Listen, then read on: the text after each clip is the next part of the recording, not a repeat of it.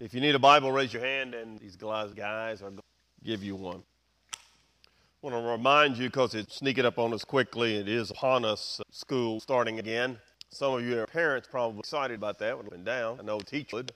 Some students may not. But the reason I bring it up, we mentioned it last week, we're trying to collect back the items, kids in Galloway. So if you'd like to bring some stuff up here, you can put it in the basket out in the lobby. We'll make sure it gets to the right place. If you need specifics, maybe see Domino tell you might want to bring. All right, how many of you have lamp in your house? That was a dumb question. I specialize. How many of you have more than one lamp? Lamp plural, Randy. How many of you have a lot of lamps? How many of you have a lava lamp? Ah, the hippies. Remember the first time I ever saw a lava lamp? No, I don't. All right, I want us to look at your handout. Think about lamps for a moment. We'll come right back to that. We began to look at last week at this particular joy attitude, a life of joy as a believer in Jesus Christ. The theme of the book of Philippians, rejoice in the Lord always. And again, I say, rejoice. Doesn't mean you're happy and giddy all the time. All the time means you have an inner peace. You are secure in knowing who Christ is, that Jesus is my life. I live for him, and to die is gain and glory. We talked about those things. We've looked at perspective. We've looked at humility. And now we're looking at practical working out of that joy that I have and having an attitude of sacrifice. That it's a privilege. We talked about it when praying at the offering, that I get to be involved and give of resources that God has given to me, that I get to turn around and share those on behalf of others, that I can just be there for them, that I can love them, care for them, share the gospel with them, physically do something. And for example, many of you gave money last week to help with those funeral costs. So as we began to look at that last week, you'll notice on your handout that I, in my inimitable way, covered 1 point last week. Actually, I covered 1 bullet under 1 point, which was pretty good for me. So last week, we talked about in Philippians chapter 2, verses 12 and 13, working with God, that great, interesting mystery, fascinating, that God is at work in me, and I cooperate with him and let him work out what he's trying to do with me. So today, I want us to begin by focusing on the idea of being a lamp. In John chapter 1, in verses 6 through 8, it says the following: There was a man sent from God whose name was John.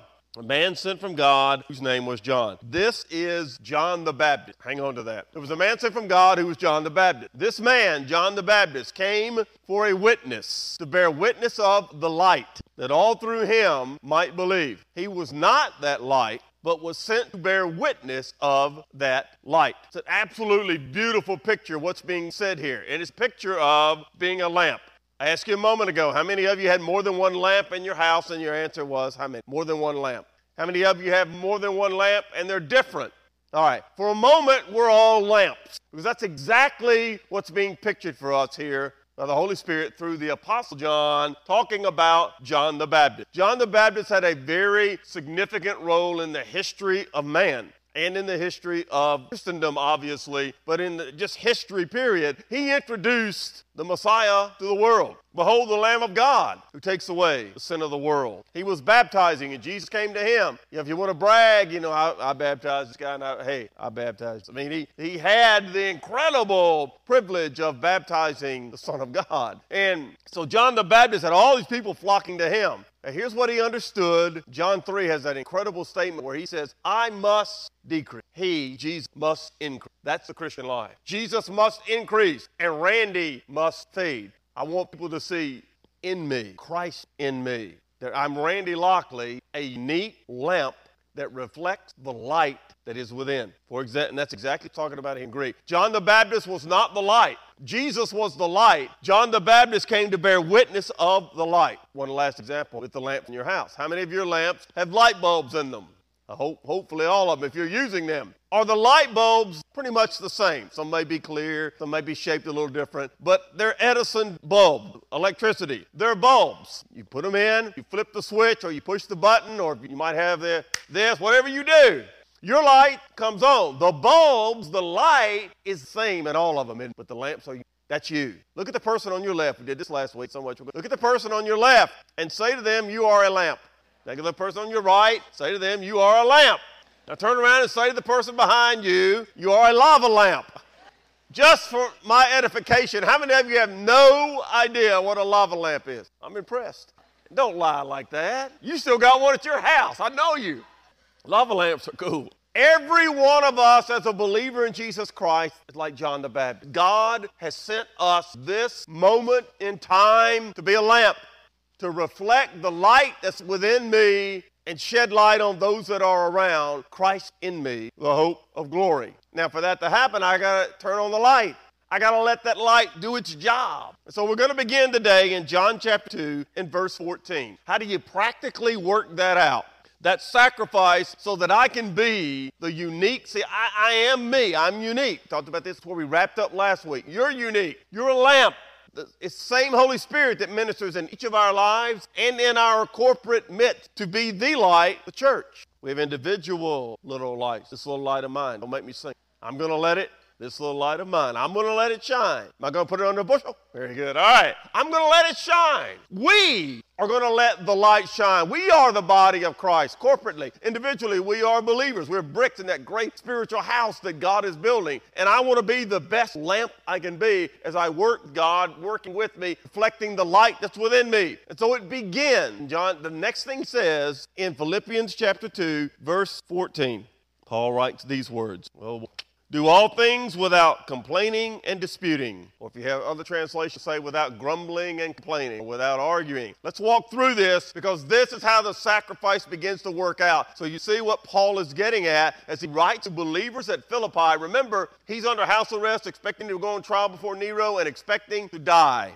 And he writes to them this epistle to encourage them to rejoice in their circumstances. So he says to them, all right, this attitude of sacrifice, you're going to work with God. The next thing is you're going to work with fellow believers. It begins, as another apostle writes, judgment begins with the house of God. We are the temple of the Holy Spirit. We are God's dwelling. He is in our midst. And so we have to examine ourselves, look at ourselves individually and corporately. And we have to work with each other to be the light and the lights, the lamps that are reflecting the light within. So we can be everything God wants to be. Attitude, joy attitude of sacrifice. And it begins with working with each other. Verse 14. When you read verse 14, it says, do all things without complaining and disputing. The little phrase, do all things, is the emphasis in the Greek structure of the verse. In other words, he's saying this is the most important thing to get, is that everything you do as a believer in the midst with each other needs to be done from this perspective. Number one, do it without complaining. If we just stopped right there, the church would be much better off if we do that one thing. You know what? Just stop complaining. Doesn't mean you're going to like everything. I don't like everything my wife fixes to eat. She's not in here, is she? But I eat it, most of it. She puts Brussels sprouts in front of me, then I pray. Or I try to hide them. I don't like everything that goes on. I work here and I don't like everything that goes on. But how do we interact with each other? Couldn't get to why this is so important. But we do it all without complaining. And I love the word complaining Greek. This is an emotional word. It's a private word. Here's what it means. It means guttural muttering. I love that. That's one of those onomatopoeia things. It sounds like what it is. Guttural muttering. It's like you're talking behind somebody's back like, and it means you go behind my back and you gutturally. I like that. You gutturally mutter about me or about somebody else or something going on, something that you just don't like. Instead of going to a person trying to straighten it out, you go to somebody else and say, or you go to them and say, look, I'll tell you something. When in reality, you pray about it. Why do you want to tell them? You want to gossip. It's kind of like you want to just stick that knife a little bit, gutturally, that's our word, mutter about them and then leave because you planted a flourish, didn't it? A grow or a little cancer because you stabbed that. And it doesn't have to be leadership. One of the reasons this is such a passion for those of us that it happens, if you're the person up front, it's going to take a lot to understand. It comes with it. But it's not always that. It can be about the person sitting or that lava lamp behind you. It could be that person. And here's what the idea is that something inside really is about something. Keep it in, mutter behind their back other, and rather than going to bring it out, what the Bible says you mutter behind. Secondly, do all things without disputing. Without disputing. This is a great word. This is more of a public thing. This is more of an intellectual response to something as opposed to emotion. We get our English word dialogue from our English word dialogue. And here's what it means specifically in Greek. It's two things. One, instead of just talking behind somebody's back, take them to court. Especially America now, we love to. I'm suing somebody this week I don't know who yet, so straighten up. We love to sue.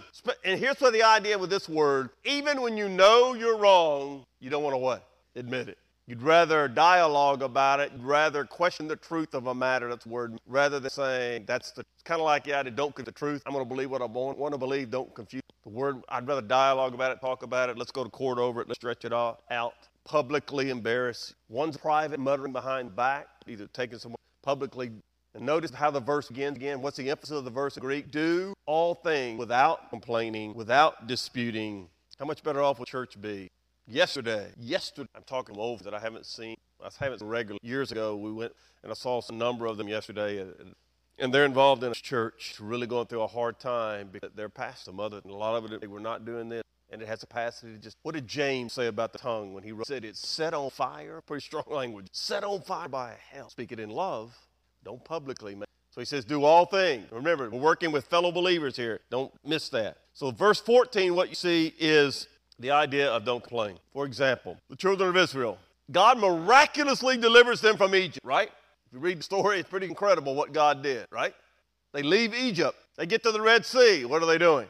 Complaining. What does God do for them? He parts the Red Sea. Pretty cool. Lets them walk across on dry land. So they end up complaining. At Moses' own Mount Sinai, getting the law from God, and what are they doing at the foot of the mountain? Moaning, complaining, muttering, gutturally, saying, we were better off where? Back in Egypt. Bondage. We were better off back there. And so they build themselves an idol, a golden calf, to lead them backward, back to sin, back to bondage, back complaining and moaning against God and Moses the whole time. So they end up wandering in the wilderness. So we don't have enough to eat. God gives them manna. They walk out on the ground and they pick up bread to eat. That's pretty cool, right? And what's their response? Remember? Complain, but it wasn't meat. Constantly complaining. God is there for them. Charles Spurgeon, great preacher, wrote the words. Those complain first in our churches who have the least to do. The gift of grumbling is largely dispensed among those who have no other talents or who keep what talents they have wrapped up. If you're doing a whole lot of time to complain, what is it God wants from you? Second point, starting in verse 15, the positive, working with non-believers. Because here's the reason God has us. We have to be willing to sacrifice in our own midst, the church, with fellow believers, so that we can be. This is one of the most powerful verses I believe in the Bible. God says, I have you here for a reason. Work with each other without complaining and disputing so that you can do this. Look at verse 15. That you may become blameless and harmless, children of God without fault, in the midst of a crooked and perverse generation, among whom you shine as light in the world. Remember the lamp metaphor. Holding fast the word of life, so that I may rejoice in the day of Christ, that I have not run in vain or labored in vain. Paul speaking, obviously, at the end about himself. We have to be willing to sacrifice amongst ourselves in the church so that we could be, as the church, everything God wants us to be in the midst. Notice the way he puts it, in the midst of a what? Crooked, perverse generation. God has us here to shine, to be that lamp, reflect the light of individually and corporately. For the church to be everything God wants to be, we've got to, number one, work with each other so that we can go out in the world and be everything God wants us to be. Who was the very first complainer on planet Earth? Who was it? Be too hard to figure. Wasn't your wife? No. It was Adam, really. We'll blame it on Eve. I love the story in the Garden of Eden. It's so us. Adam eats the fruit. Original sin has hit us. God shows up. And what does Adam say? The woman you gave me. And we've been saying that ever since, haven't we, men? The woman you gave me. He blamed God. By the way, if you read earlier, when God gave him Eve, what was his response? It was, woohoo, dog. That's what I need. And then when he sins, he ate the fruit. He blames God. Doing it ever since. So what we have to understand is we have a special call on our lives. We are the church, called out ones, ecclesia. We are God's chosen instrument to shine as light in the midst of a crooked and perverse generation. That's what it means in verse 15. Look at it again. That you may become. In Greek, that means you may prove yourself over and over again. The way we do that, it begins the church. We do all without complaining and then we go out into a world that is crooked, perverse, we're different. They know Russ was sharing, we're so blessed. We really care about each other. We love. Complaining we don't have. I'm telling you, in our great city, God is blessed. Have we had it in the past? Yeah. I worked 30 years. Very good times, and there's been lies that are, it hurts. You know why it really hurts? It's not, it hurts first, you get past it. What it really hurts is when it's hurt. If you're a pastor, you see your people hurt, and they're at odds with each other. And then the world sees it. And the world sees Christians can't even get along with each other. And what's the world's response? I told you they're full of hypocrites. I told you they're not even better than we are. Why we want to hang out there? We have to understand the special call. Whatever you do for a living, whoever you are as a human being, the highest call on your life is, I am a Christian. I am a Christ follower. I am a child of one true God. Maybe you're an accountant. Maybe you're a coach. Maybe you're a pastor. Maybe you own your own company. Maybe you work for Light, Gas, and Water, the police department, the fire department. Wherever you are, wherever God places you every day, you're a parent. Whatever you're doing, wherever you are, the highest call in your life, it's not husband, it's not father, it's not friend. I am a Christ follower. So the next point then, here's what you focus on. Working with the non-believer. Go out in the world and you're with people who aren't Christians. First thing, God wants you to be blameless. And that means without blemish or defect. You may become. As God works in you, work with each other, we encourage each other, we pray for one another, we support each other, so that we go out in the world and we're effective. The first thing is being blameless. That means without blemish or defect. And the idea is that you live above justifiable criticism. Are you perfect? No, you're not. But the idea is you don't want to give someone the opportunity to point at you and say, Randy's my reason that I reject Christ. He's a Christian. He's a pastor. Look at him. You deal with your imperfection, confess your imperfection. You're honest about your imperfections, and you let God use repentance. When you make a mistake, you admit it. You own up. You confess it, both to God. If I offend Emily, sweetest lady I know, if I offend Emily, I've offended God and I've offended her, right? So God expects me to do what? Confess it to him and what? Confess it to her. Apologize to her. If I publicly offend her like I'm doing right now, then God would expect me to publicly say, Emily, I'm sorry. Man, it's hard for us to do this. But what a testimony to do that. Because the world expects yourself that it's all about you. And what you're saying as a Christian, no, it's not all about me. It's about you.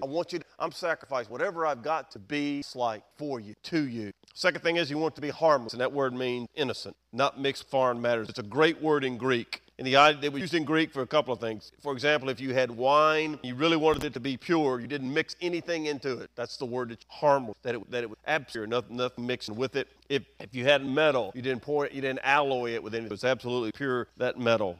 I'll give you a great example of the Bible. One of my favorite, probably my favorite Old Testament character in all the Bible, Daniel. Daniel went from, as a young man, about 15 years old, and when Babylon sacked Jerusalem and came to be known as the Babylonian captivity, 605 B.C., Daniel was taken captive along with Shadrach, Meshach, and Abednego, that were Babylonian. All these young men taken from Jerusalem, Judea, that surrounding area, they were taken to Babylon in captivity. 15 years old. And all these young men were taken into the palace to be indoctrinated because they were the intelligent young men in Daniel chapter 1. And they took all the sharp, intelligent ones and brought them into the palace to indoctrinate them, to brainwash them, to be Babylonians and to serve Nebuchadnezzar. What you see for 7 years in the book of Daniel is Daniel rising above the fray, honoring God, living for God, refusing to compromise to Babylon. He became the most powerful man in the world, king after Nebuchadnezzar and Darius and Belshazzar, 4 different kings, 7 years. He was the second most powerful man in the world because to compromise relationship. And in one case, really interesting. Daniel's enemies, all the other wise men in the kingdom were his enemies. It's just Hebrew doing. He was their boss. And so they had the king pass a law that if you bowed down to anyone other than the king's statue, you were to kill. Because they knew Daniel wouldn't do what? He wouldn't bow to the idol. To make a long story short, these guys together now, paraphrase, they get together and here, we can't find any convict unless figure out something. He was such a character. They couldn't find anything in him. He wasn't perfect, obvious. Couldn't find anything to take to Daniel. So we got to find something. That's the kind of life. That's the way I'm shining. So we're never going to get him unless we get him that way. Work non-believer. Look at the end of verse 50. Children of God without fault, where in the midst of a crooked and perverse generation, among whom you shine lights. This means, again, above criticism, above legitimate criticism. I really want you to understand this principle because it's so important. God takes us. Why was I born in 1950? I don't know. When God decided it's time for Randy to hit, and the planet's not been the same ever. Elvis and me. But this moment in time. And then one day he'll take me home. My moment in this space and time will be over, and I'll go to eternity where there is a home. My daddy says, for all of us, in the middle of, and he wrote this 2,000 years ago, it was a crooked and perverse generation then. Under Nero, do we live in the middle of a crooked and perverse generation today? We sure do. It's relevant. He took us, whatever age you are, if you're born again, he's placed right now, this moment in time, to be that light. Look at the beginning of verse 16, how it works. How do you be the light? Holding fast the word of life. I want to work the phrase and stop today. Holding fast the word of life in the midst. So I want you to shine as light. That word means a luminary, radiating truth. Holding fast the word of life. In the context of this passage, 2 things that stop today. The word of life is Christ. John tells us in the beginning was the Word was with God, the Word was God, the Word became flesh and dwelt among us. The Word is Christ. It's very book. The word of life is Christ. So here's, and the word there, fast, has two meanings. Get the two meanings, and then we're going to stop today and share communion. Because it's exactly how our lives work. We hold fast, but it also means, in Greek, we hold forth. Do you see the picture? If I'm going to be the light shining in the midst of a crooked and perverse generation that God wants me to be, it's the first thing I got to do. I got to hold fast to Jesus. For me to be pure, for me to be harmless, for me to be above that criticism, I've got to be strong in Jesus Christ. But then, that's not good enough. That's who I've got to be. And what I got to do is then hold that Jesus, the Jesus of the Bible. I hold fast to him, and then I hold him forth. You see the picture? I grow in Christ. I become more like Christ. And then I share that Jesus, what a light does. We work together. And then we work with non-believers, see that light. And then the next thing, we wrap it up. We work with other greats like Paul. A couple examples. It's we share that light in the world. For that to work, we've got to have an attitude of sacrifice. It is not about me. It's about God working it out. Would you bow your heads, please? Father, we pause before you as God, not just God, but our Father, our Dad. Lord, we as believers, we want to be the lamps we need to be, reflecting the light within us. The world will see it, be drawn to it, want to be part of our midst, want to be part of a group where they're loved because they're there for no other reason. It will be real, be genuine, not hypocritical, not perfect, but real, genuine. We'll be lights, lamps, reflect the light within us. I pray that for every believer here. And Lord, even as we go into a time of the Lord's Supper, that's what we would do, reflect on that light. Am I letting that light shine? What am I doing to bar the light from shining? Barrier have I put up that I won't take down? We'll be willing to sacrifice that barrier, get rid of it so the light can. I pray that for every Lord of non-belief, that they'll see that light. They'll be drawn to the light, Christ, and say to him, Lord, thank you for dying, forgive me, save me.